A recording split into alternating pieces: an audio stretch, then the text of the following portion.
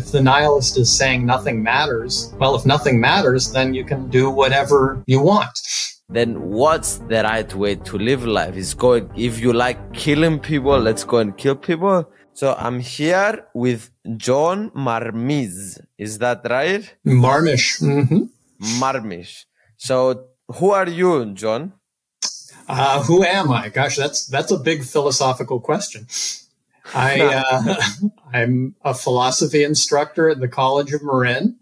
I've been teaching there for 18 years. I've been interested in philosophy since I was a teenager, and my specialty is in nihilism and humor. Nihilism and humor. Both of them is something that I'm deeply interested about. But nihilism, I think, is a bit complex word. As I understand, nihilism is about nothingness in the world. So yeah, can you explain me what nihilism is? Sure. Another complicated, very, very complicated topic. The word itself comes from a Latin word, nihil, nothing, ism, the study of or the science of. So nihilism, as you quite rightly stated, is a philosophy of nothingness. The term is more than descriptive, though. It has this whole history behind it, which not only describes a state of affairs, but it seems also to be an evaluation. So typically when people are using the term nihilism, they're using it as a criticism, in a negative way, you might say. So they're criticizing the thing that they're talking about. So in philosophy, to call someone a nihilist has traditionally been an insult. So to claim that someone's philosophy is nihilistic is to say that it has nothing positive about it, that it's destructive, that it advocates, the tearing down of anything that's positive, and that it doesn't advocate any sort of, positive alternatives. And that to me is something that needed to be challenged. So I guess you could say that my entire sort of career in philosophy has been focused on challenging that very, very notion about nihilism. Ever since I was a teenager, the things that I was interested in were criticized as being nihilistic. And I think that that's the very thing that got me interested in the whole topic. So things like horror movies, existential literature, like the works of Camus or Sartre, punk rock music, one of my my favorite form of music. All of that has been criticized as nihilistic. So you mean that horror movies and all this stuff that you are describing now, the people, the society, they didn't find the value inside it, and you found value inside those things? Yeah, perfect. Yeah, perfect way of putting it. Growing up, my superiors and authority figures thought that those things had no value, that I should be interested in other sorts of things. And, for me, I found a great amount of joy in watching things like horror movies or listening to punk rock music. And so I think that's what led me to wonder, so, am I a nihilist? And, I've come to the conclusion that I am, and that that's not a bad thing, that there is value in nihilism.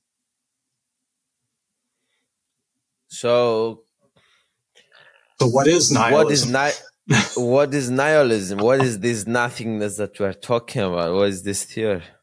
Right. Well, that's one of the weird things about, coming to terms with who you are is, you are who you are, but you don't know who you are until you reflect back upon who you are and the things that you like. And so that's been the sort of journey that I've been through.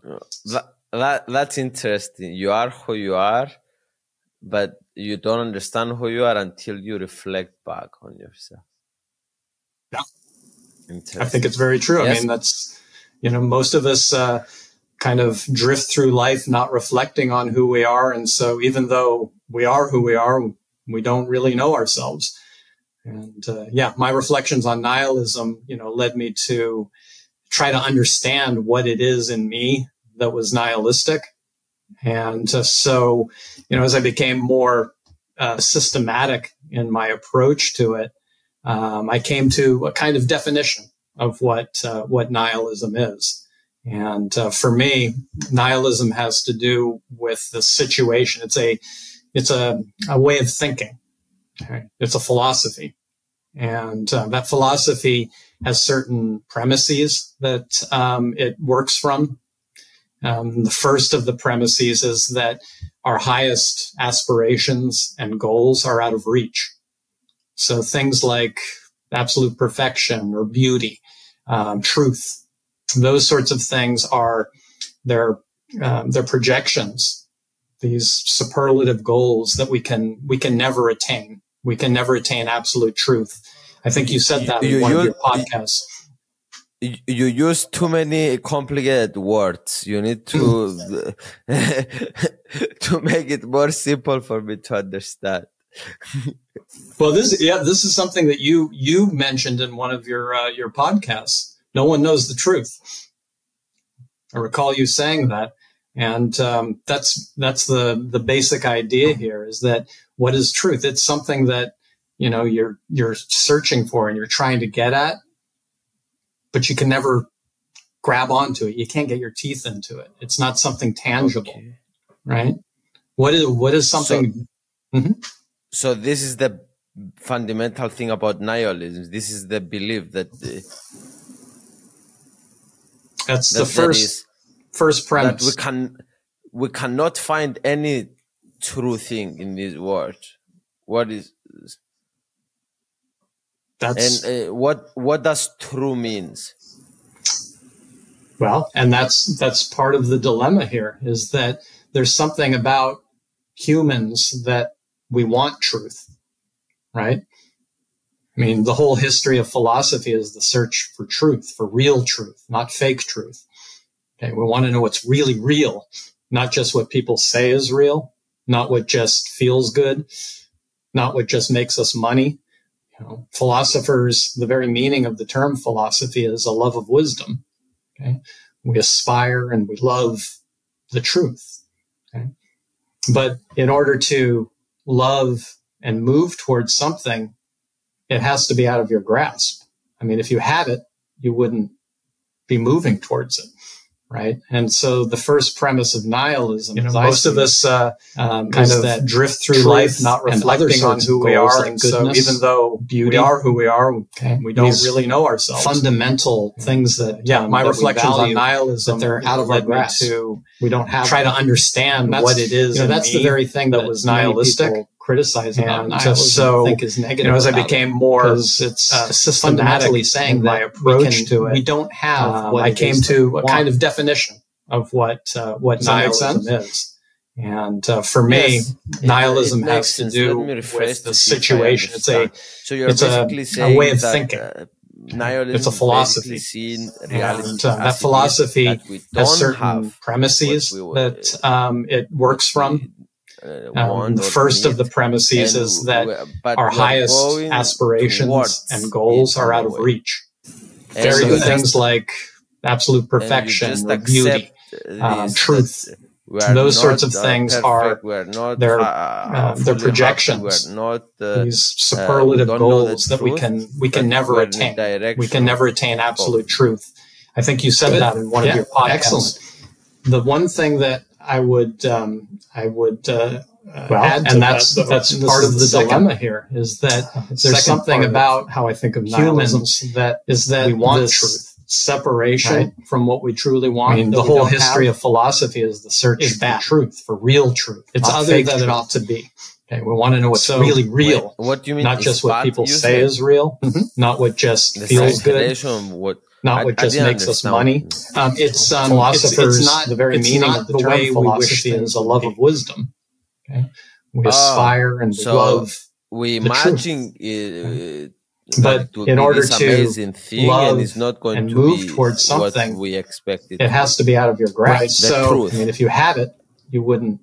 Right. I desire truth. I realize, and so the first premise of nihilism. Now, there are some folks who might say, "Well, that's just that's just the way it is. Who cares?" And other sorts of goals like goodness, The nihilist beauty. says that's not These the way the world fundamental should be. In other words, there's a that fundamental we value flaw in the world. that they're out of our grasp. The world is don't not have them the way it should be. And that's the very I'm thing that separated many from people criticize what about nihilism. I most think is negative desire. about it, because Truth, it's beauty, fundamentally saying that justice, goodness. we don't have. So the what it world is is that we flawed want. according to the Right. nihilism. I desire truth. I realize it's out of my grasp. And Now there are some folks who might say, "Well, that's just the way it is." Point. Is there's nothing but you the can do nihilist about does it. care. We The live in a nihilist says flawed that's not world, the way in the which world we're should be. separated. In from other words, things there's that a we fundamental desire the flaw most. in the world.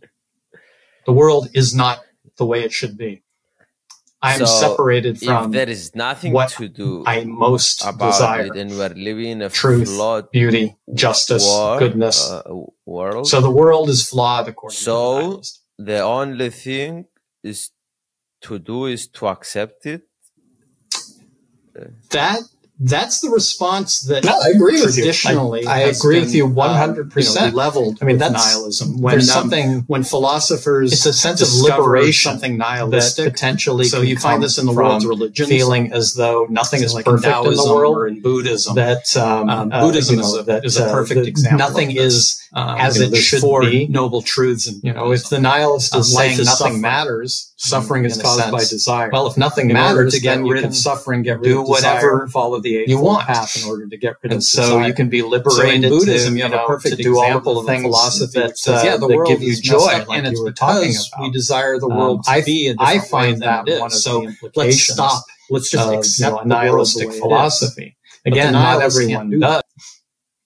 So the nihilist is someone who's in a position in which they can't accept the world the way it is, but yet there's nothing you can do to change the world. There's a fundamental tragedy at the heart of nihilism. So what nihilists do? They don't accept the world like it is. They don't like it, but still that's the way it is, and they cannot change anything. But so they struggle and they suffer. That's one of the aspects of nihilism, is the view that life is consumed with struggling and suffering. Now, it's very interesting. It's like this grabs to expand a lot of stuff that I want to paint the picture correctly in my brain, and it needs a lot more than what we just discussed to paint the picture on my brain on what is this belief exactly. So let's take a step back. So we're watching from above. I'm a human. I'm a nihilist, let's say, and I believe that there is this world that we're living there is no meaning, there is no reason to be here, and we will never find the reason, the meaning. I am a bit upset about that, but I cannot do anything. But I'm trying to do stuff, to learn and to do, like, this is what the nihilistic view is. Good. Yeah. Now, part of what you've injected there, though, is a sort of response to nihilism. So the basic situation of nihilism is that state of being in which the world, like you said, seems to lack meaning because I can't grasp onto what my highest values are. And I feel that there's nothing I can do about it. Now, the traditional solution that's been offered to nihilism by philosophers is that we should do something about, we should change something about those premises. So like in Buddhism, as I said, the suggestion to avoid nihilism is to change the nature of your thinking. So think about the world differently, and then you can avoid, that tragedy of nihilism. Another solution is to reject the view that things like truth and justice and beauty, you can reject the view that those are unattainable. And so you have utopian philosophies like Marxism, Platonism, Christianity, various religions, which claim that no, you can have the ultimate truth. So that's a way out of nihilism. If you accept all of the premises of nihilism, there are still a variety of ways that you can deal with it. So one of those ways, as many critics of nihilism point out, one of those ways is kill yourself. Suicide is a solution to nihilism. I think it's a mistake to say that that's the only solution. Okay? Another solution is to, as you said, continue grinding away in life, continue to suffer, continue to do things. Why? Well, not because they mean anything in the ultimate, course of reality, but to do it because, I don't know, it's interesting. Perhaps you can make interesting podcasts. You can write interesting books. You can make interesting art. So a nihilist, doesn't have to descend into suicide or passivity simply because, they don't have perfection in life. They can, do interesting things. So that's another solution to the nihilistic problem. So you are defining this as a problem, nihilistic problem. That's a good point. Traditionally, that's the way that philosophers talk about nihilism. It's a problem. And Christianity, Buddhism, Marxism, various political philosophies have been formulated as ways to get us past nihilism. I don't think of it as a problem so much as a state of affairs. It's the way the world is. It's a philosophy of the world. So you're right. Most people think of it as a problem to be overcome. I don't think of it as a problem to be overcome. I think of it as a situation to be dealt with. Okay, so let's go on a day to day. I saw you like music. So rock music, I'm a punk rock or something like that. Punk music.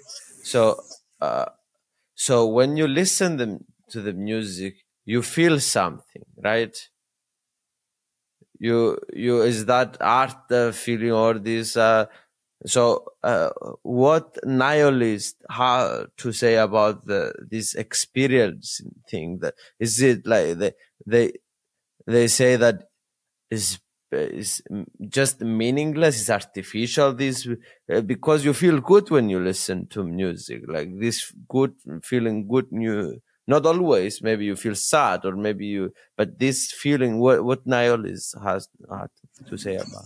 No, that's an excellent. It's an excellent example to examine. I mean, what is the purpose of listening to, say, punk rock music? And I'll speak for my own experience of it, is that it conjures emotions in me. It makes me feel a certain way, right?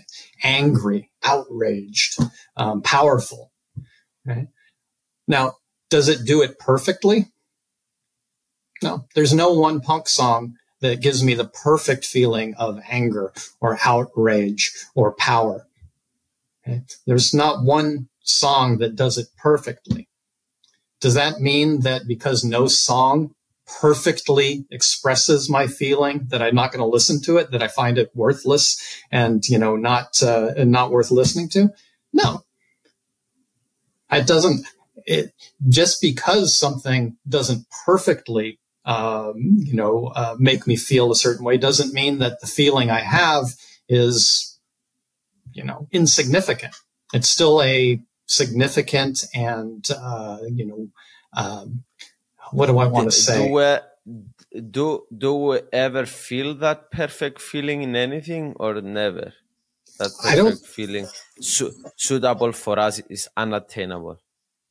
I think, I think as, from the nihilistic perspective that no, there is no perfect feeling. There is no perfect song. There is no perfect expression. In art, that's what I think nihilistic art, the nihilistic component of art is. Art is aspiring to express something. but there's no piece of art that perfectly expresses beauty or that perfectly expresses the sublime. Okay. They lead us in that direction.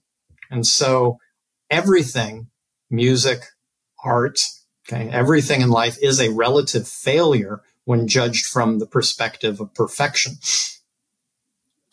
Do you think perfection is unattainable, period? Because maybe, let's say, when you give all your data piece of points to artificial intelligence in the future, and you say, this is this human, this is this biochemistry, this is his neuron, this is everything you need to know about this human, create the perfect song.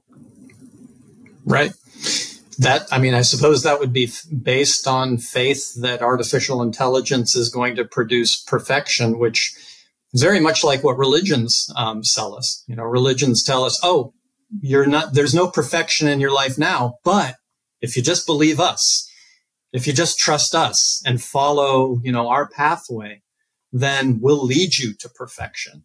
And so, that requires faith. It's not the type of faith that nihilists have. So perfection is unattainable according to nihilism. That's one of the sort of basic assumptions. Okay. Of course, it's an assumption. As with any philosophy, it's falsifiable. Show me perfection, and I suppose then nihilism would crumble. So it's a philosophy. You said it's a way of living. What does that mean? Is something to live by? Is something to have like a religion? Is something to have this in your life? Yeah, no, that's a really good question. That's a really good question. I've had students who tell me that philosophy sounds like a religion to me. Lacking religion, what do I have to make sense of the world? I have philosophy. Without philosophy, I can honestly say that I wouldn't have a life. Without philosophy has been what's offered me some sort of way of orienting myself towards the world ever since I was a teenager. It's why I've devoted my entire life to studying and teaching and writing about philosophy. So, what is it? It's a framework. It's a way of thought. And Spengler says that philosophy is a way for us to make sense of the incomprehensible. Okay? It's a way for us to face a world that doesn't make any sense and try to make sense out of it. The way that I think about philosophy, I use the phrase wondrous distress. I think philosophy is a form of thinking which human beings can utilize in order to encounter a world that ultimately doesn't make sense, and we can try to work towards making sense out of it. It's a never-ending sort of process. So with philosophy, I see it as it's this form of thought in which we're trying to engage with a world that is beyond comprehension ultimately. And so we're constantly asking questions about the world, trying to offer speculations about the world, but always recognizing that those questions lead to more questions, and those speculations are always open to questioning themselves. So philosophy is very, very friendly to ongoing questioning, to deferring final answers to reality, but it gives us a sort of a path, okay, a path to tread. Okay, to rephrase what you said to see if I understand. So you said that this philosophy is not a religion, but it's a way to help us, not generally philosophies and stuff. It's a way to help us reason and have some basic assumptions to our thinking, so we can think and put. So, for example, if you are thinking about the word, okay, let's go. Okay, we're thinking there is no meaning to it. So this is an assumption that we put base and we build upon. So this is what but the differentiation with religion is that is just helping you think, but the religion wants you to feel stuff, wants you to do stuff, wants you to do more stuff. Yeah, I think the way that I distinguish between philosophy and religion, religion does have a basis in philosophy, but religion tends to offer final answers to questions. So, the world's religions tend to give followers some sort of final answer about the truth. They tell them, their followers, this is what the truth ultimately is. And that truth is something that goes beyond logic and reason. It's rooted in faith. So like earlier, you were talking about the possibility that AI will solve, all of our riddles in the future. You can't prove that through reason right now. You have to have faith that AI is going to do that in the future. And so I think that's a characteristic of religious thought, is faith that the system or the philosophy will lead to some ultimate truth. Philosophy as philosophy, I think, is open. It attempts to be presuppositionalist. It attempts to be open to more and more questions rather than offering final answers. Do you think being a nihilist makes people happier? Makes me happy. I think some people, no. Some people find nihilism the most depressing thing, in the world. The idea that you can never have your highest hopes realized, that everything in the world is substandard. But for me, and for actually an increasing number of philosophers, there's been sort of a recent turn seeing nihilism as something that can make you very, very happy. I think I wrote a book about how humor and nihilism go together. And if you think of the world as a big joke, as absurd, well, things that are jokes and that are absurd, they can be funny. And so life could be seen as one big, absurd, funny joke rather than as some depressing, failure. Okay, so I want to admit something to you. So I probably one of the happiest people you ever met. And I don't think when I think about why I'm happy and trying to explain and like maybe give advice to other people, I try to not give advice, but let's say when I try to give advice to other people how to be happy, I'm say, okay, have no expectation, nothing is important, you are going to die, it's like everything sucks, but I've in all this, when you put zero expectation, there is no meaning to anything, everything is upside after. It's like,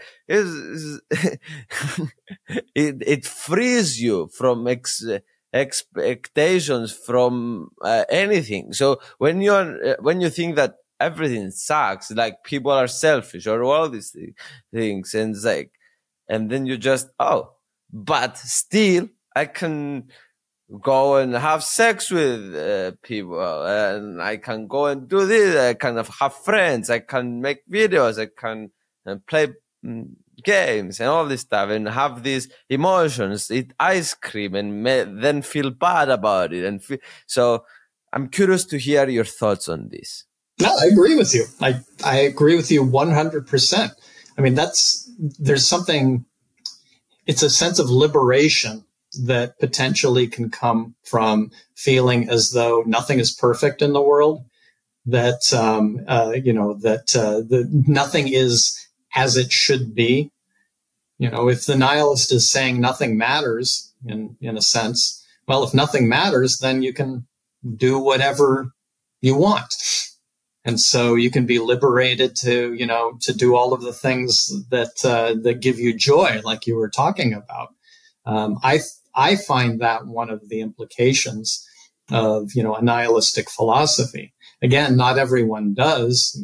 Fyodor Dostoevsky has a character in, I think the Brothers Karamazov, who claims that if anything is permitted, this is a terrible sort of, situation. If anyone can do anything and there's no moral punishment, if there's no, moral rule against it, then the world would descend into immoral chaos, right? That's kind of a dim view of human beings. I mean, there's a lot of great things that human beings do, as well, out of the sheer joy of wanting to do something in the world. Like you're saying, you can make videos, you can make music, you can write books, you can love people. I mean, all of those are terrific things. There's nothing wrong with those things. And so choosing that, if nothing matters, why not choose those things? If those things make you happy. So I agree with you that I think that, that nihilism has a liberating aspect to it. I think the reason why a lot of people condemn it and are afraid of it is honestly, a lot of people, they're afraid of their own freedom. They're afraid to be let loose in the world. They want guides. They want authority figures. They want people to tell them what to do. I mean, just look at, the various, political figures that we have in the world. People worship them like they're some sort of, religious god because they want someone to tell them what's right. They want someone to tell them what to do. They want a pat on the back from a daddy figure. I'm being, sort of sarcastic there, but I think that's what scares a lot of people. Whereas for others like yourself, there's something liberating about taking authority, taking, absolute values out of the picture. So we're touching into some interesting territories now.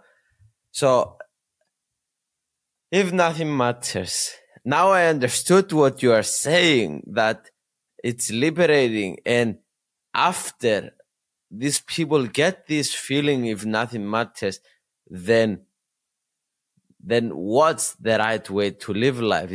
If you like killing people, let's go and kill people. I'm not saying it's not the right way to live, but it's like how we should live life. If we're both agree, let's say that nothing matters and nothing will get better, but let's have fun with what we have, let's say. Right. Yeah. For me, my answer to this is the best way to live life is to recognize your goals and your aspirations, the things that you want to do, as yours. That they aren't. I want to study philosophy. Okay? That's my goal. It's not a goal that I think is objectively out there in the world. It's not something that, exists independent of my thinking about it. And so I can't expect other people to want to do the same things as me. And so for me, one of the implications of nihilism for how you should live is to recognize that different goals are abstractions. They're fantasies of the individual, right? I have mine, you have yours.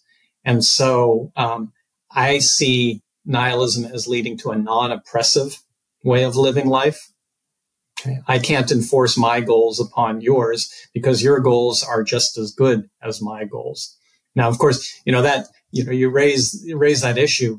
Doesn't that liberate people to go do awful things like, killing people and such? Yeah, I don't think there's anything in nihilism that prohibits atrocity, okay, or cruelty. There's nothing prohibiting it. I mean, all I can say is that I don't want to be cruel, and I don't want to see, people harmed or hurt.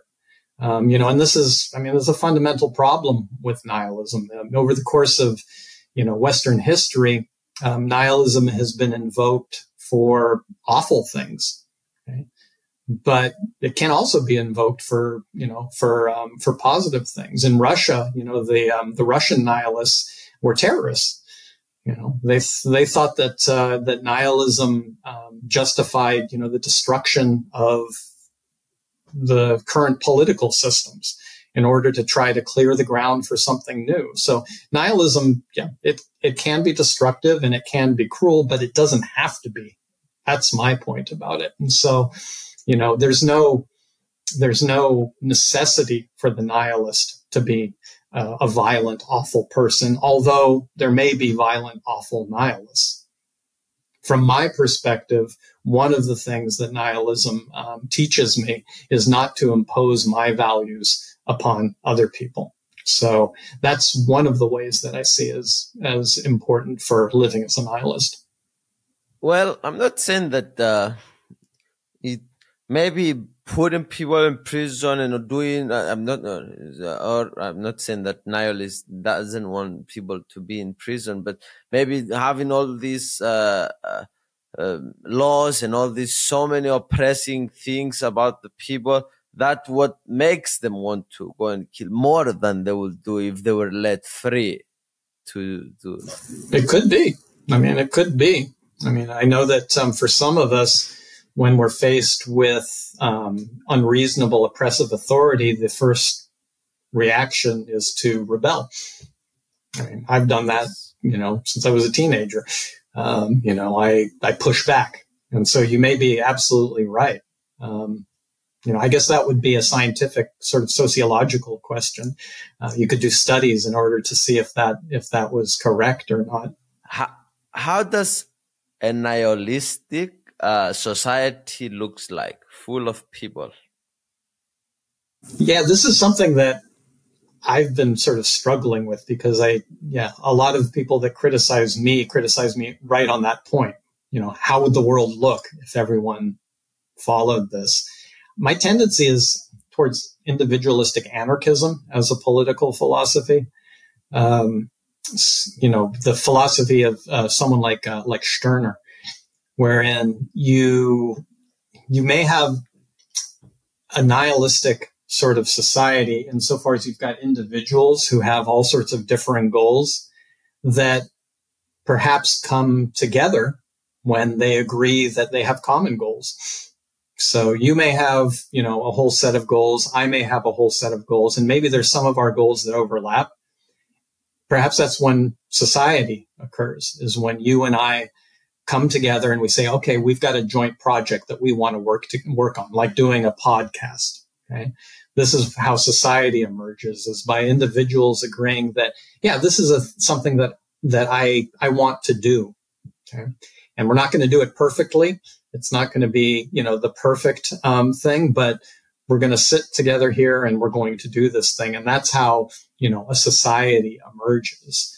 I would say, from an anarchistic perspective, that when those joint goals start to dissolve, when people don't share goals anymore, then that's when, the union of those two people dissolves as well. That's when we no longer agree to exist in the same society. So my thought on that is how nihilism kind of articulates with politics. I guess it leads to a kind of individualistic anarchism for me. What does individual anarchist mean really? So an anarchist would be someone who does not want authority dictating to us what we should be doing. The individualistic anarchist, would be the one who says that each individual is their own authority, so they don't have any higher authority above them. There are socialist. What is the difference between anarchy society and individual anarchy society? Well, some anarchists are communal and socialist.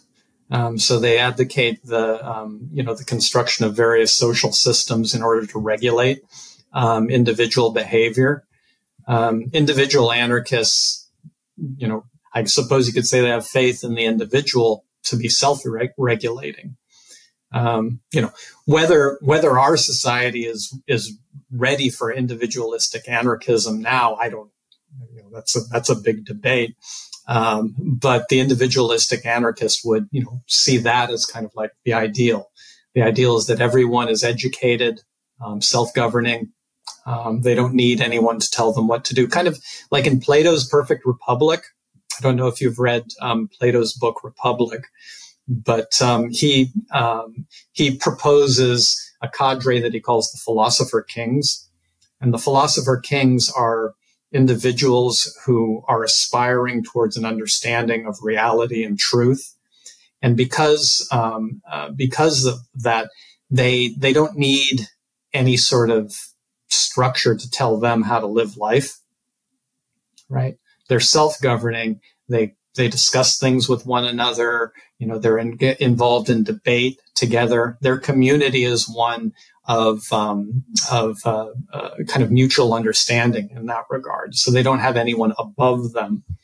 And I think in my perfect individualistic anarchistic society, everyone would have an education. Everyone would be open to discussion and questioning with one another. No one would claim to have the ultimate truth. And, we would be able to, get along with one another in that regard. Yes. If we are all nihilists in a society and someone tells us, oh, guys, I found the truth. Come, God is here. We are going to make fun of them, and they're going to be the homeless people of the whole society. Right. Yeah. I mean, that would, if you had a society of nihilists who claimed that, absolutes were illusions, that would certainly be the case. If someone came around and said, "Hey, I've got the truth," there'd be a great deal of suspicion on the part of nihilists. Yeah. It's it's very interesting because you mentioned so many times the word anarchy through and I want to ask the connection if it's the same thing, anarchy and nihilism. Well, I think anarchy is more a political philosophy. I've been thinking about how anarchy seems to me to be the political manifestation of nihilism. They are connected historically. The Russian anarchists were, very closely connected to the Russian nihilists. The distinction historically in pre-revolution Russia had to do with the nihilists not having any sort of positive program for society. They saw themselves as sort of like a ground clearing force to get rid of all of the rot and decay in society. And the anarchists tended to have a more positive view of what would be built after the destruction of the present order, right? So anarchy has for me anyway, more of a positive sort of procedure or a positive program for the building up of society. I don't think nihilism doesn't in itself say anything about how to order society, because nihilism doesn't claim that there's any perfect truth. So I would see, in my mind, anarchy is one of the consistent outgrowths politically of an overall nihilistic philosophy. So I want to take 20 seconds, maybe 15 seconds to explain you one theory that I have developed with my teacher. And so we basically say that anything we're not sure about anything, maybe nothing matters, maybe we don't know anything about the truth and all this stuff. So the only right thing to do, because we have limited time here, is to have fun here. So is this a nihilistic perfect view?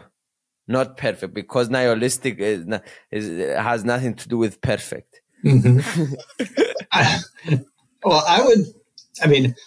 The first thought that comes to my mind with what you're proposing there is, are you saying that having fun is the true value? That is the only thing that really does matter? In other words, are you positing fun as no? We're not doing that. But because you don't know anything about all the other stuff, you don't know what your actions are correct. When you do, let's say, philanthropy is the right thing to do, and all this stuff, you have no idea on all these things. So, or what's the meaning of life, or all these things, what's the truth, God, and all this stuff. The only logical thing to do is to choose the paths that are fun and have fun. Because when you have fun, you're going to enjoy more, learn more in the process. Because this podcast is very fun for me. So I'm having fun. So I'm learning faster. I'm enjoying it. And so kind of this is the theory. So I'm curious to see if this fits into nihilism 100%. Well, can I ask you another question about fun? What is fun? Do you equate it with pure pleasure? Do you equate it with long-term goals? How do you define fun in this case? Fun is the thing that you do now, and you are in a flow state. You are enjoying this thing now. The time flies, let's say.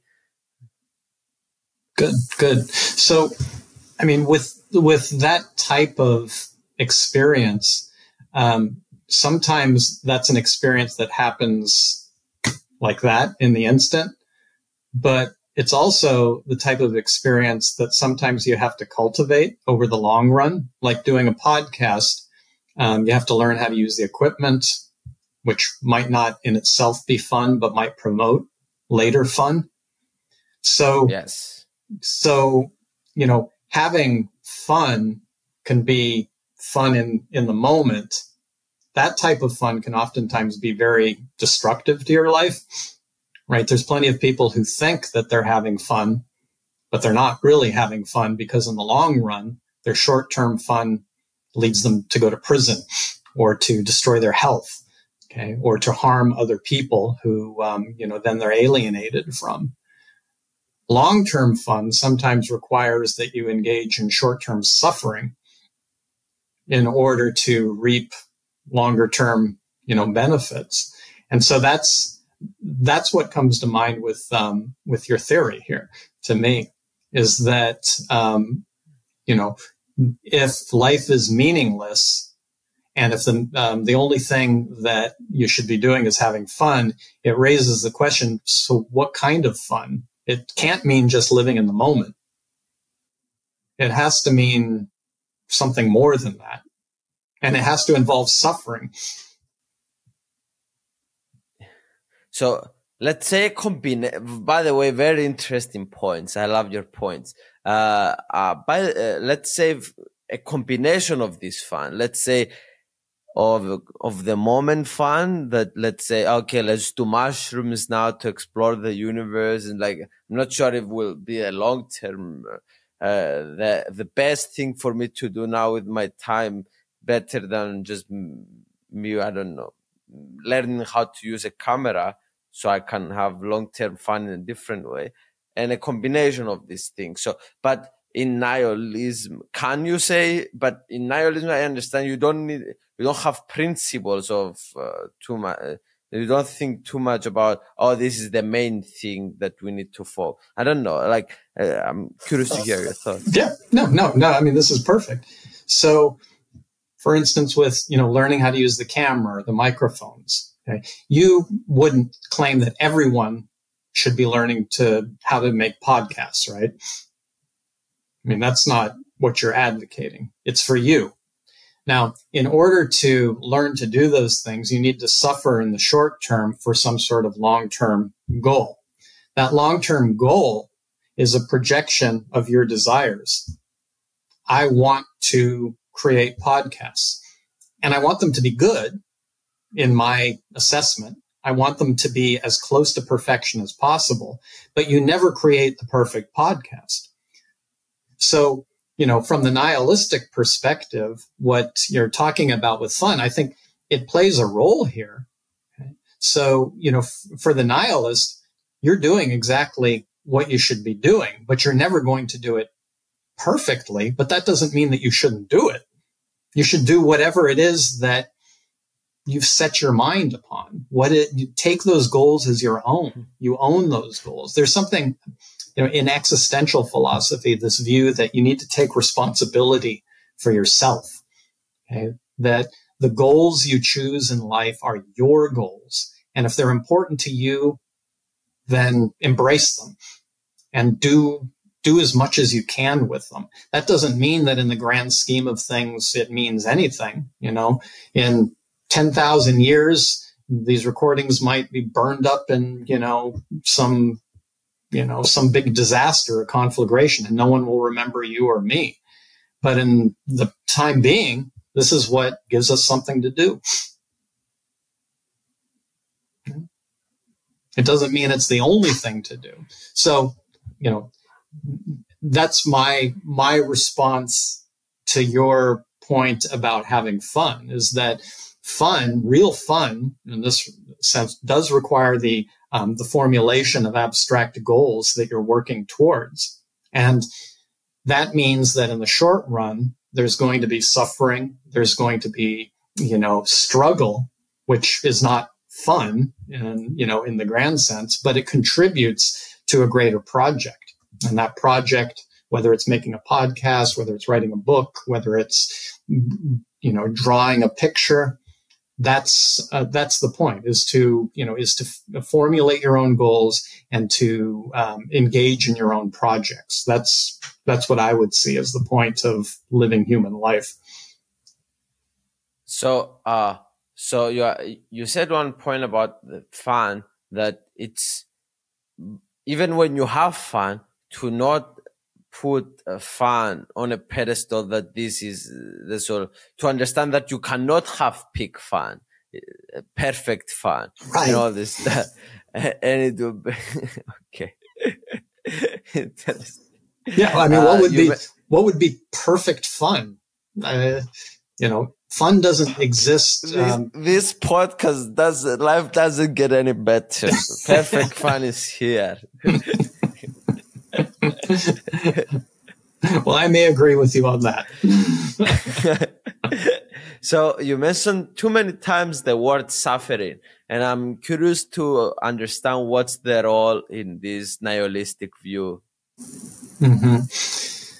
Well, suffering in the sense that I'm talking about it is that experience of falling short, the experience of missing your mark.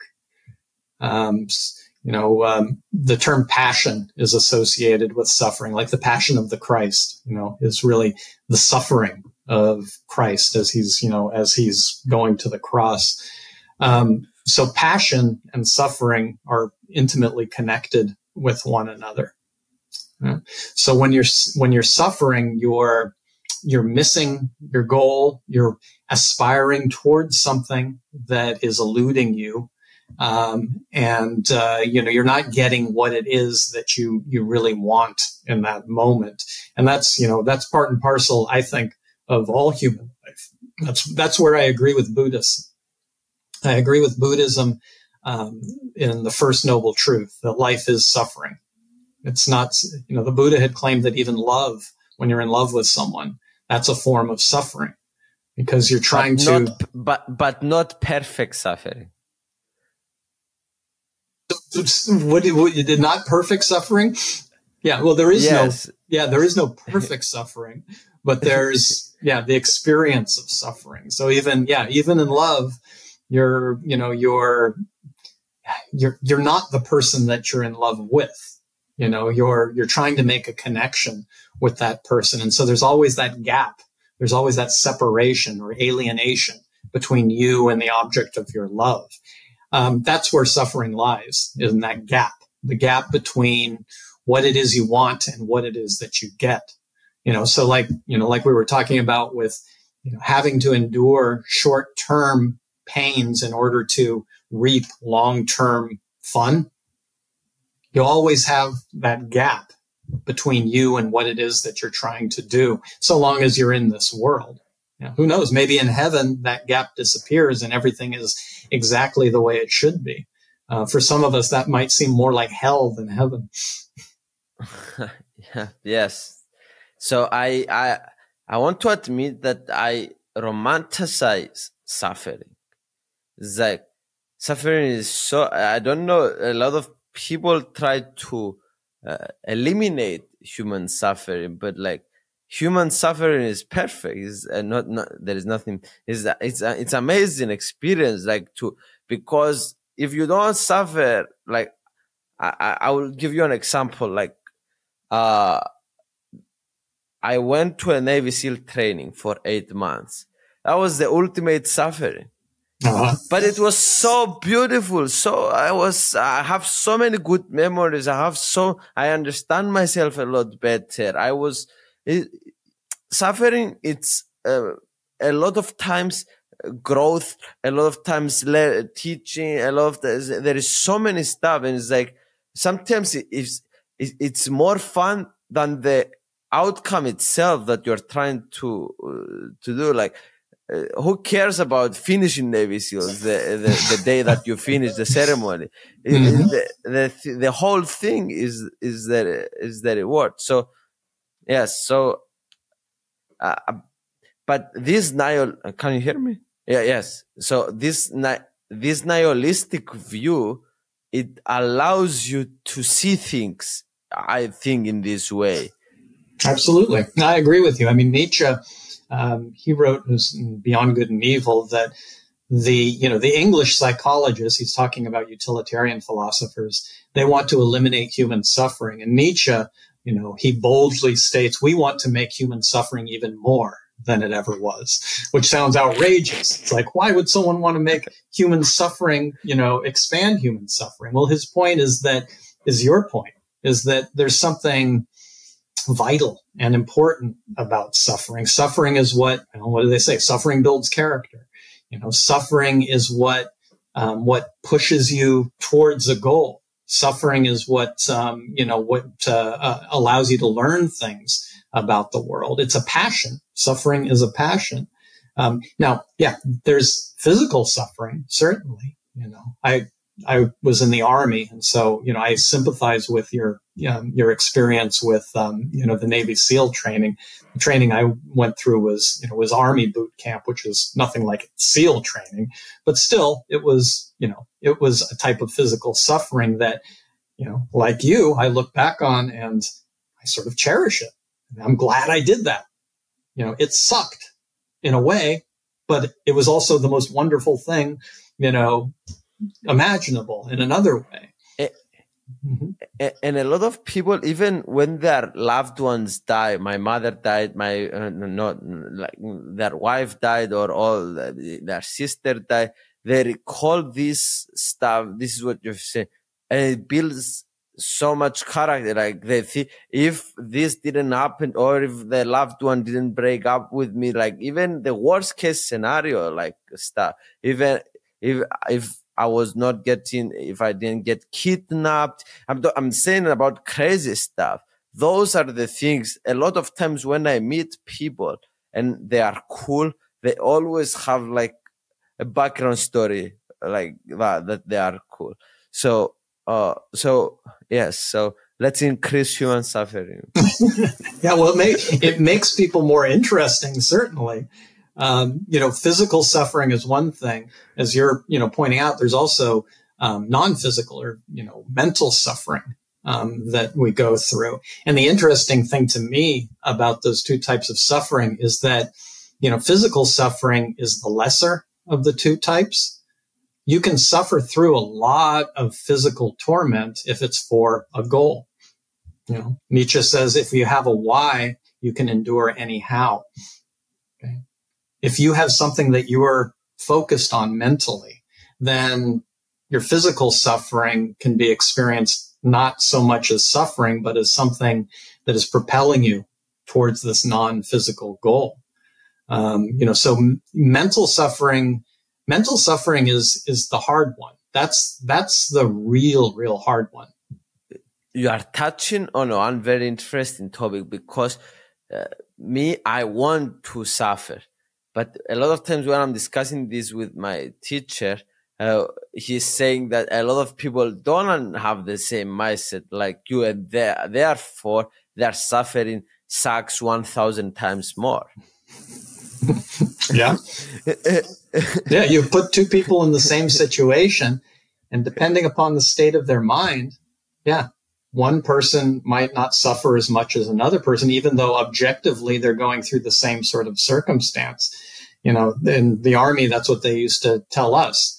Everything is mind over matter. If you don't mind, it don't matter. Right. So yeah, the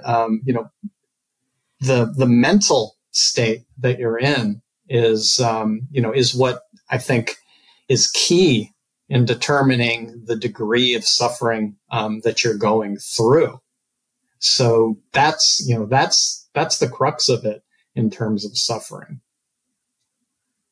Yes. So a lot of times, let's say I go to I have an argument with a person, or like I go to a street and I said something bad to someone, and that's a lot of times I don't bother to feel too bad about the situation, because maybe they learned something about that. Maybe that was they went home and that was literally changed their lives for a better direction or something. You never know. But if they, so that's why I'm very happy, because a lot of times I feel like a weirdo alone thinking about this stuff. Oh, it's good to insult people. I'm not saying that you agree with me that we need to insult people, but even being able to discuss this stuff with someone, it feels like... Well, I mean, don't you think that some people are more ready to take criticism or to be insulted than other people? So like a child, you don't criticize a child about, their goals in life and all of that the way you would criticize an adult. It was Houston Smith said, there's nothing wrong with children playing with toys, but it's a real tragedy when a middle-aged man is still playing with toys, right? That different people are at different stages of, I'll call it spiritual development. Certain people are more ready to hear things than other people. So it doesn't make sense to talk, nihilistic philosophy with someone who, simply wants to make a lot of money. Okay. It doesn't make sense to talk about nihilistic philosophy with a 5-year-old. It takes a certain level of spiritual elevation in order to engage with those types of topics. And that takes preparation, and it's not that there's anything wrong with being a child or wanting to make money. It's just that there's a certain mindset that goes along with different states of being. So everyone's different in that regard. So, when you're saying that, you feel bad about insulting people, sometimes, but then think that maybe it's helping them. Well, if they're prepared to be helped, then, maybe the insult will be something they reflect upon, and that will, fortify them later on in life. And maybe that's a good thing. Yeah. But it has to be the appropriate type of, comment to the appropriate type of person. Yes, but in a nihilistic view, I'm taking things to a extreme. Then it doesn't matter if you insult someone, right? Because anything doesn't matter anyways. Yeah. Well, there's different levels of significance, I would say, as well. So, oftentimes when we're talking about things not mattering, we're talking in the cosmic sense. So, I mean, for me, it's oftentimes helpful to think in terms of cosmic meaninglessness. I had a professor once who, told those of us in the seminar that we shouldn't hesitate to speak up and to say stupid things in the seminar, because in the grand scheme of things, no one's going to remember what you said anyway, which in one sense could be kind of depressing, but in another sense, it's kind of liberating. It opens you up to talk and to be free with your thoughts. So, the cosmic meaninglessness, or you might call it cosmic nihilism, is that viewpoint that, when I abstract away from my own individual perspective to the cosmic perspective, everything is insignificant. Okay. Nothing lasts. Nothing matters. There's also, however, a type of significance that attaches to your perspective, your individual lived existential situation. The fact that to you making the podcast, that goal is important. Or to me, watching a certain horror movie, or listening to a certain band is significant and important to me. I can recognize that it's important to me, but in the cosmic sense is meaningless, right? So cosmic significance operates at a different level, I would say, than individual significance and meaning. So I'm comfortable talking about my own individual meaning and recognizing that to the universe, it's meaningless. So you are saying we shouldn't insult others? I don't think we should. Everyone has their own sorts of goals, their own projects, things that are important to them. And just because they're not important to me, that doesn't mean anything, because in the grand scheme of things, my goals don't mean anything to the universe. And that's that sense of liberation. What if I insult people because of authenticity and just speaking my mind, if he's saying my truth? That still I should be mindful about that. So if you're authentically upset with someone and you're authentically expressing something, I mean, personally, I don't see anything wrong with authentically expressing, what you're truly feeling. I suppose it's incumbent upon the other person in that case, if they're going to be authentic, to recognize that you're expressing something true about yourself, that, if they're going to be an authentic person, that they should recognize that as well. Cosmically, does it matter if you blow up at someone or become frustrated with someone and yell at them? Cosmically, it doesn't matter, I suppose.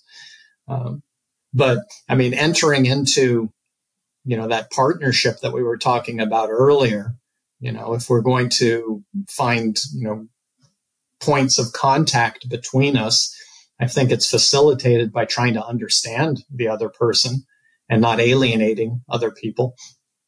I don't know if that makes sense. Yes, it makes perfect sense. And thank you for answering these weird questions that I have, because they are not normal, as I never see people expressing them in my life before. I think they're perfectly good philosophical questions. So I have a question about death with all this stuff that we are discussing. So death is something that doesn't matter. We're all gonna die, and our life, like you said, in the grand scheme of theme, like what role death plays in this nihilistic view? Well, one of the themes amongst philosophers that deal with nihilism is death. So there's a sense in which death, human death specifically, it's evidence of our finitude. The fact that we're not eternal, that we're not gods, that we're not going to be here, forever. So philosophers like Martin Heidegger claim that the awareness of our death, of our finitude, is part of what makes us the type of creatures that we are. So you know in your very being that you are not a God, that you're not going to exist eternally, that there's an expiration date on your existence. And that fact about you is what can, one, lead to despair. Okay? It can lead to the feeling that, well, nothing really matters at all. So it can lead to that type of nihilism, the nihilism of passivity and the nihilism of meaninglessness. It can also be the sort of motivation that pushes you to do things. Recognizing that you won't be here forever might be the very thing which motivates you to do something with the time that you have while you are here, to engage in projects, to do things that you do value. They may not value in the grand scheme, in the cosmic sense, but they value to you here and now.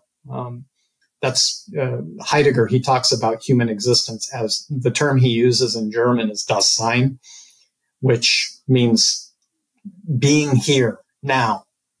Who are you? You are the type of being that is here now. You have an expiration date. You're going to die. You're not going to be here forever. What you do in that span from your now to your expiration date, that's your project. That's your human project.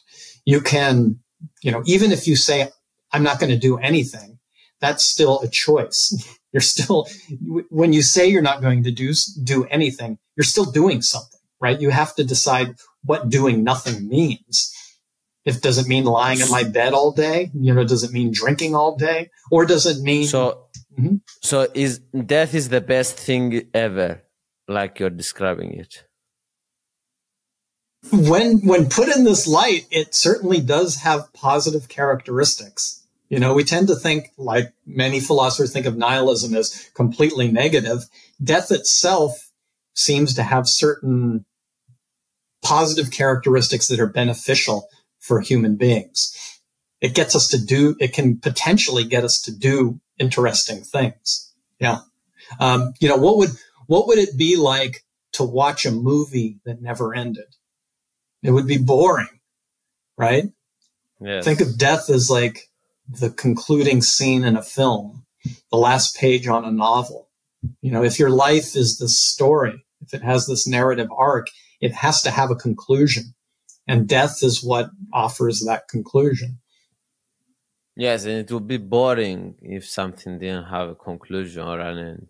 Right. If it just went on and on and on. And interestingly enough, that's one of the paradoxes in nihilism, is that there are people who come to nihilistic conclusions from the fact of human death and finitude. Well, if we don't live forever, then what's the point? But you can also come to a nihilistic conclusion from the thought of, existing forever. If you existed forever, what would be the point? There would be no point. So that's kind of paradoxical. You can arrive at a nihilistic conclusion either from immortality or from mortality.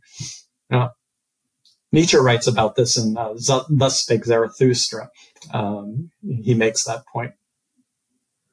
I give you $1 trillion. How do you spend it? That's way more money than any one human being could ever spend. So my first thought would be that a lot of it would be given away. Give it to... Yes, this is like where I always ask the guests on this podcast, like, how do you have the right impact that you want to have with those $1 trillion? Mm-hmm. So family, friends who are in need would probably take priority, probably give a lot of it to charities. I think I'd buy a new motorcycle and maybe start a publishing company. To me, money is important insofar as it, clears a space where you're not beholden to other people. I think that's the importance of money to me. And so I would utilize enough of that $1 trillion to keep myself insulated from, the needs to work, the needs to do what other people want me to do in order to pursue what it is that I wanted to do. Yeah. I don't know if that's a good answer or not. So basically free yourself. Yeah. Given the type of, capitalist economy that we live in, I think that's what I would use it for, to free myself. And that's a good way of putting it.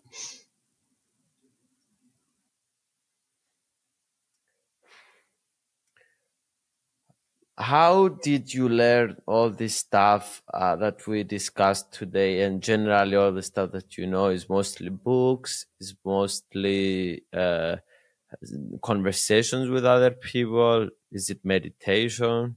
How do you learn faster generally? I'm someone who always loved reading.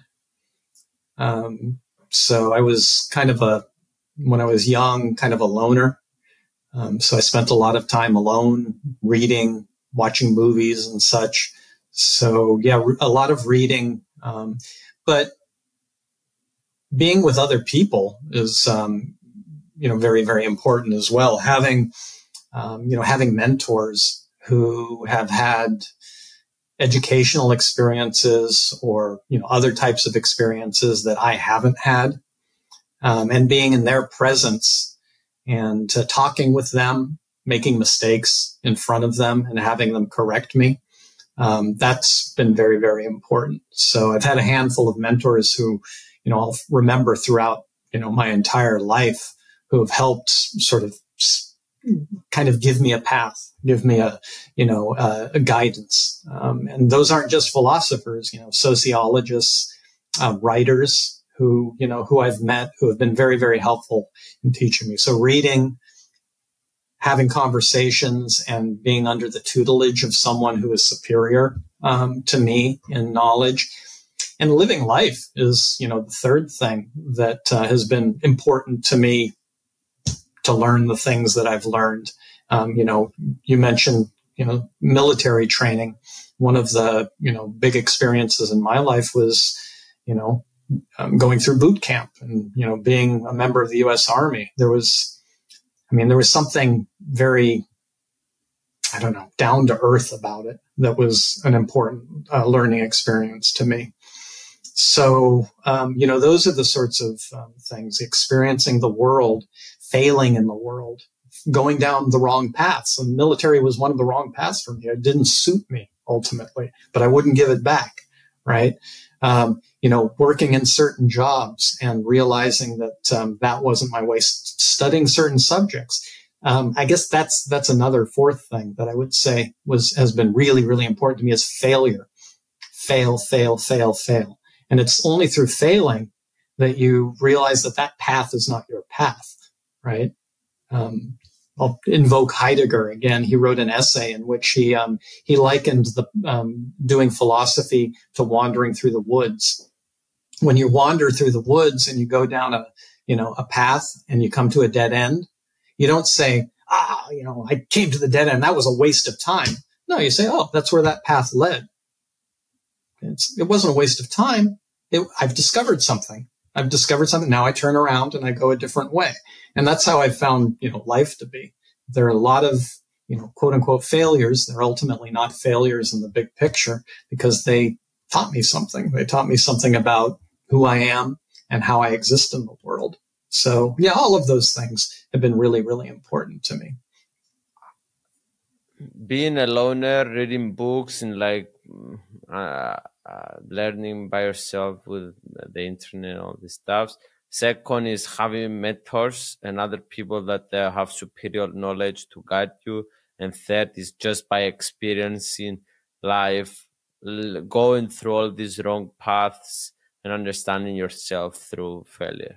Yeah, perfect. I would add one more thing. You've made me think of one more thing. Heroes. I used to debate this with my friends when I was a teenager. I had friends who said, there's no heroes. Heroes don't exist in the world. And I was always of the view that I needed heroes. My heroes were, weird heroes, I suppose. They're people like Yukio Mishima, the author, okay, or Friedrich Nietzsche, the philosopher. Those were the types of heroes that were important to me. And they were important to me not because I thought that they knew the truth. I didn't think that they were perfect, but they showed me that certain things were possible, that there were certain paths in life that were possible. So I would say for me, having these hero figures, and honestly, some of the hero figures that I've had over the course of my life that I've met, they fell. Meeting my heroes was like the worst thing in the world. So having heroes that you don't meet, so you can still have this kind of ideal image of them, that's important to me. It's very interesting what you said. So having heroes that you don't meet. So if you had the choice, it can be you choose to meet them or not meet them. Now, from my perspective now, if I have a hero that I want to keep as a guiding sort of guidepost, it's best for me not to meet them. The ones that I've met always disappoint. Why? Because really there are no heroes except in your mind. It's very interesting what you are saying, because I had exactly the same experience. So I had I don't know if you know, Mr. Beast is the biggest YouTuber in the world. Mm-hmm. And he has 180 million subscribers. And he was, when I was younger, my hero. But after I met him and I hung out with him and I became friends with him, he's stupid like me. Right. And another one that I had recently, I met Elon Musk, and he was another hero of mine. And it was like, he's still a hero of mine because he's amazing and stuff. But from 110 out of 100 that I loved him, now it's like maybe 90. It's like because you see the flaws, you see that mm-hmm. It's real. And that's similar to what they say. Sometimes the most romantic, vivid, strong love is the love that you have and the other person don't know it. Yeah. Absolutely. That reflects what we've been talking about all along here. There is maybe something useful in dethroning your heroes because you realize that, I could do that. Right? So there may be something useful in meeting heroes and realizing that they don't live up to your expectations, because then it's kind of like lowering the expectation. It's like now it opens it up for me to do that as well. But yeah, the downside of that, again, is that it lowers the expectation. Maybe you don't aspire as high as you otherwise would have. No, I agree with you. Yes. So if I choose to meet them or not meet them, I choose to meet them because that gives me so much confidence in my ability to do stuff. Well, and instrumentally, if that works for you, then that may be the right thing to do. I found that I tend to aspire more, like to a higher degree, if I'm trying to reach higher. And so if I don't meet my heroes and I'm still putting them up on a pedestal, I feel like I'm making myself bigger. That's wow. You are a philosopher, bro.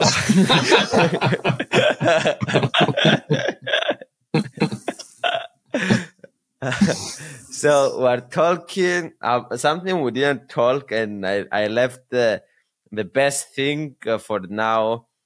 Humor. What did you learn about this interesting word? So what is humor? How does it relate to what we're talking about?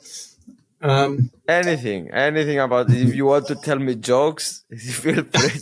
I'm joking. Yeah, well, humor I see as an attitude. It's a power that a person has. I make a distinction between humor and jokes, okay? And comedy. Okay? So, a comedy is kind of like an art form. It's a form that you find in drama, that you find in literature. So there's a kind of, a narrative structure to comedy. Jokes are kind of like, little engineered, stories that evoke laughter. But humor is the attitude that can create things like comedy and that can create things like jokes. So that's the way I think of humor, as it's a human capacity. Not everyone has a sense of humor.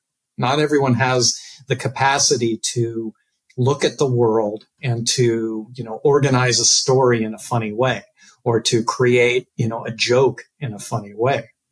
And so, so it's a capacity that not everyone has, but I think it's a really, really important and powerful capacity, in particular when looking at the world.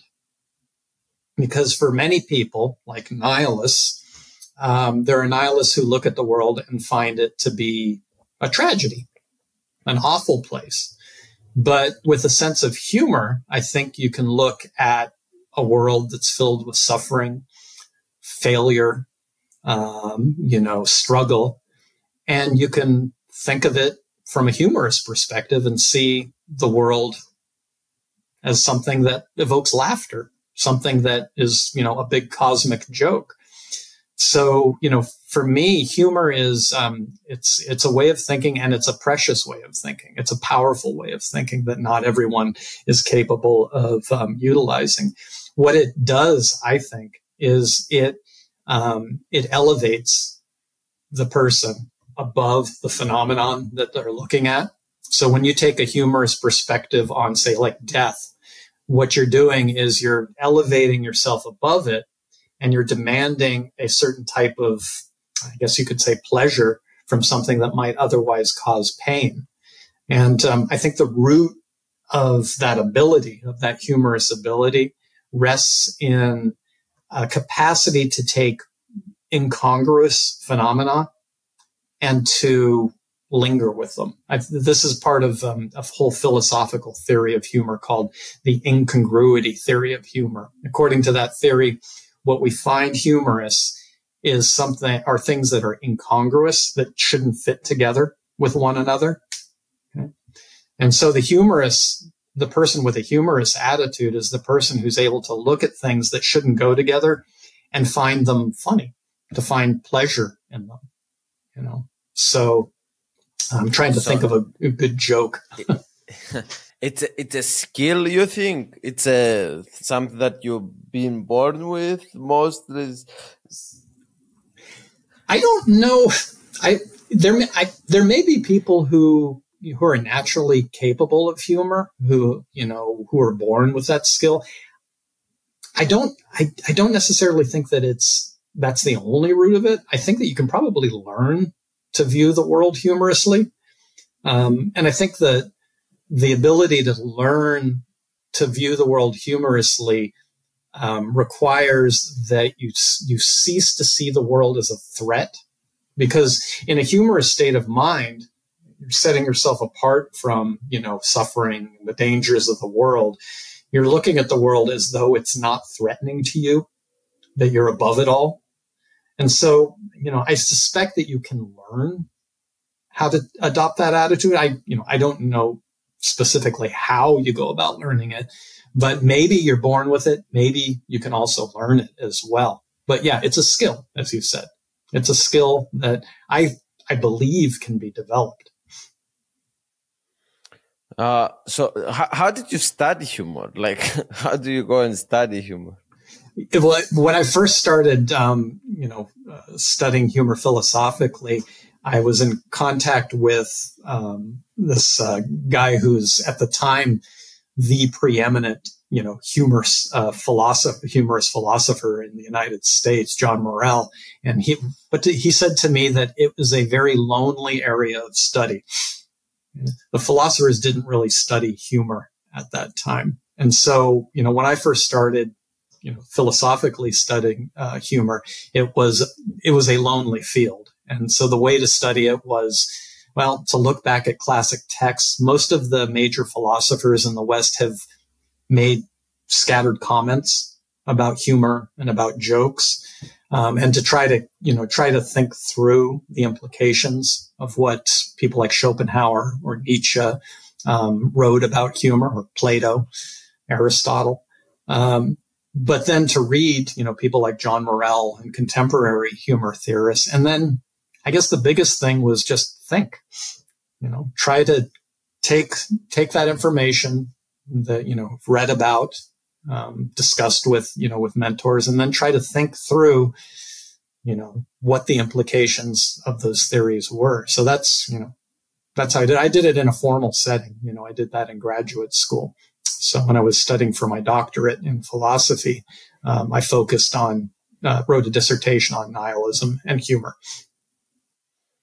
So as I understand, you are describing this humor thing as a very, very, very extremely useful tool to live life. I think it is. It's the humorous attitude traditionally has been seen as kind of superficial. It's just like comedy is seen as superficial, whereas tragedy is seen as deep. To look at things in this deep, sort of sad way is somehow more profound. But I don't think that that's the case. I think that the humorous attitude has its own sort of depth and profundity to it. I've heard again and again and again actors saying that it is far more difficult to do comedy than it is to do tragedy. That there's something very, very, that requires a great deal of skill in order to be a successful humorist. So I think that, humor is, it is a skill. It's a rare skill. It's a difficult skill. And I think it's really, really profound, and it's really, really useful. And it's useful, in facing the dangers of the world. The world, as we've been talking about, for all this time, is a place that is filled with pain. It's filled with danger. It's filled with suffering. It's filled with all sorts of, terrible things, death and sadness and all of that. One way to look at the world then is it's a tragedy. It's an awful, tragic sort of place. And a lot of people think the world is like that. But is there a way through, the skill of humor that you can turn your perspective around and master the world and see that same world, the world that's filled with death and suffering and failure, as a humorous place? And I think that, there are people who are capable of doing that. And in doing that, they master the world. They elevate themselves above the world, and they embrace the world for what it is. This is what Nietzsche calls joyful wisdom. I'm sorry that I will say a small experience that I had. I had 30 days with no food.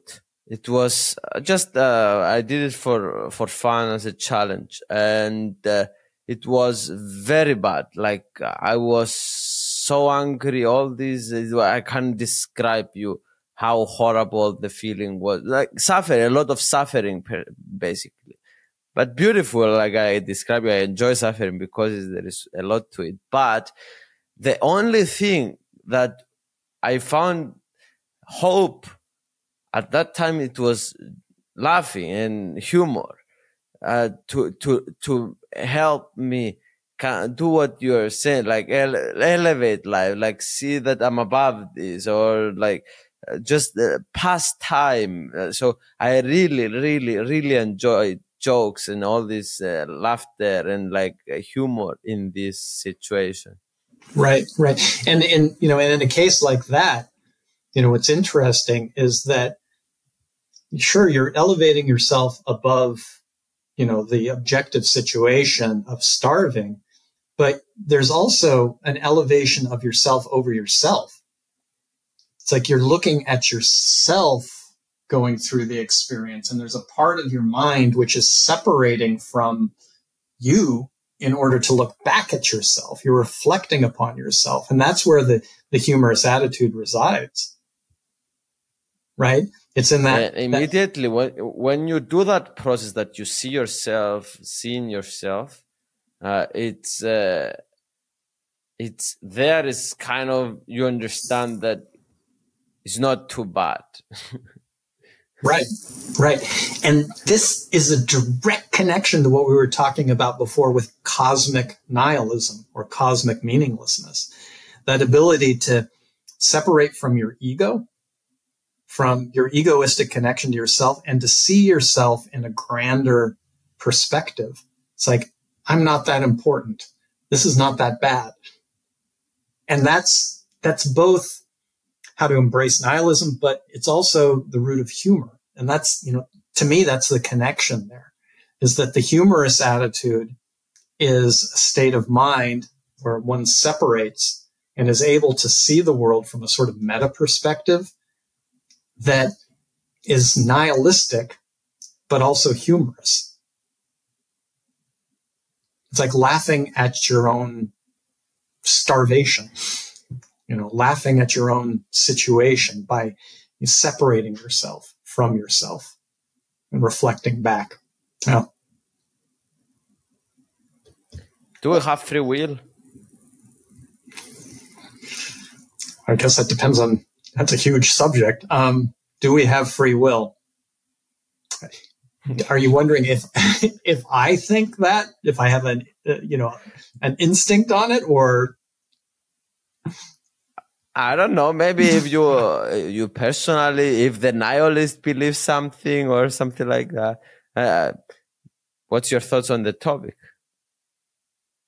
I mean, personally, I do think that each of us has free will. There's a kind of existential aspect to my thought here. I believe that we're constantly freely choosing things. There are certain things that we don't choose, like the world that we're thrown into, the body that we possess, the fact that if you don't feed your body, you will starve. You don't choose, those facts about the world. But I do think that there is a type of free will that's involved in choosing the significance and the meaning of those facts. That Jean-Paul Sartre says that, the world in itself, doesn't have disasters. A disaster doesn't exist in nature. All that exists in nature is the reorganization of matter. Disasters are an evaluation of human beings. So I think that we have a lot more free control over how it is that we interpret reality than we sometimes think that we have. So in that regard, I guess I would say that, yeah, I believe we have free will. So if I was born without a leg, I could choose freely to interpret that as a disability. I could also choose to interpret that as an opportunity to get an artificial limb and become a marathon runner. If I was, born into a poor family, I could see that as something that's going to force me onto the path of criminality, or I could choose to see that as the motivation for me to do great art, right? So that's where I think free will lies in the world. It lies for human beings in that spot in which we are choosing the significance of the facts around us. Okay? What does it mean to me? Interesting.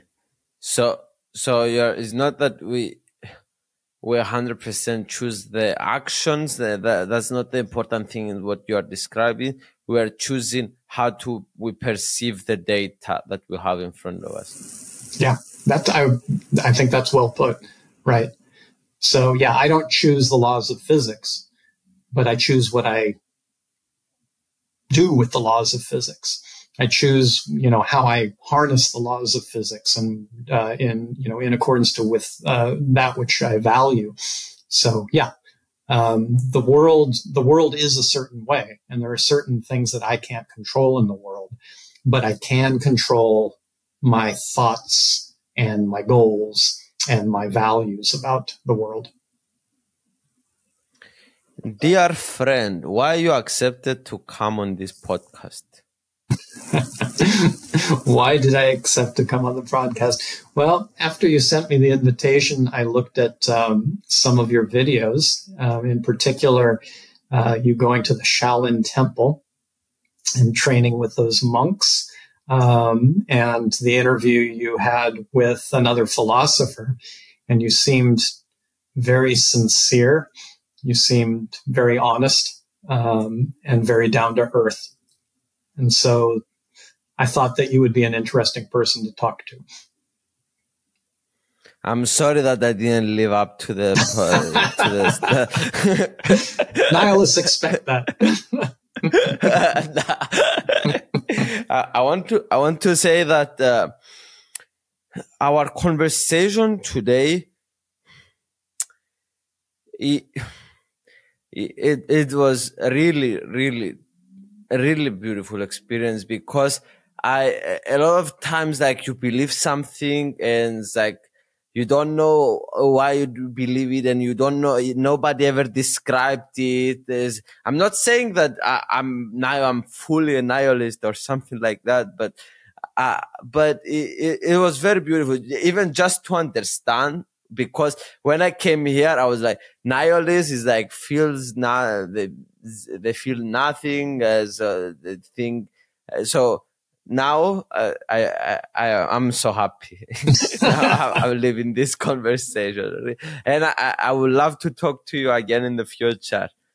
No, it's a pleasure. I really enjoyed talking with you. It has been a lot of fun, and it's nice to have someone who's interested and who sort of provokes you to articulate your thoughts. And I feel like you did that really, really well. Thank you. Yes, in a more simple way, because you have sometimes very clever people have the curse of knowledge.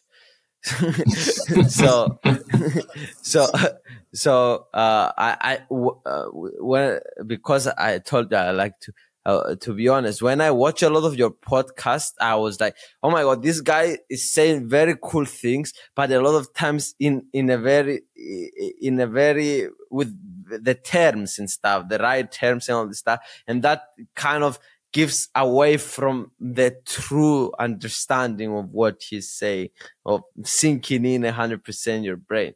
So I was coming in the podcast with only one hope. I just want to make him speak simple. Well, I think you did as good a job as you could, and I did as good a job as I could. Okay, guys, thank you for watching. We love you. Bye-bye.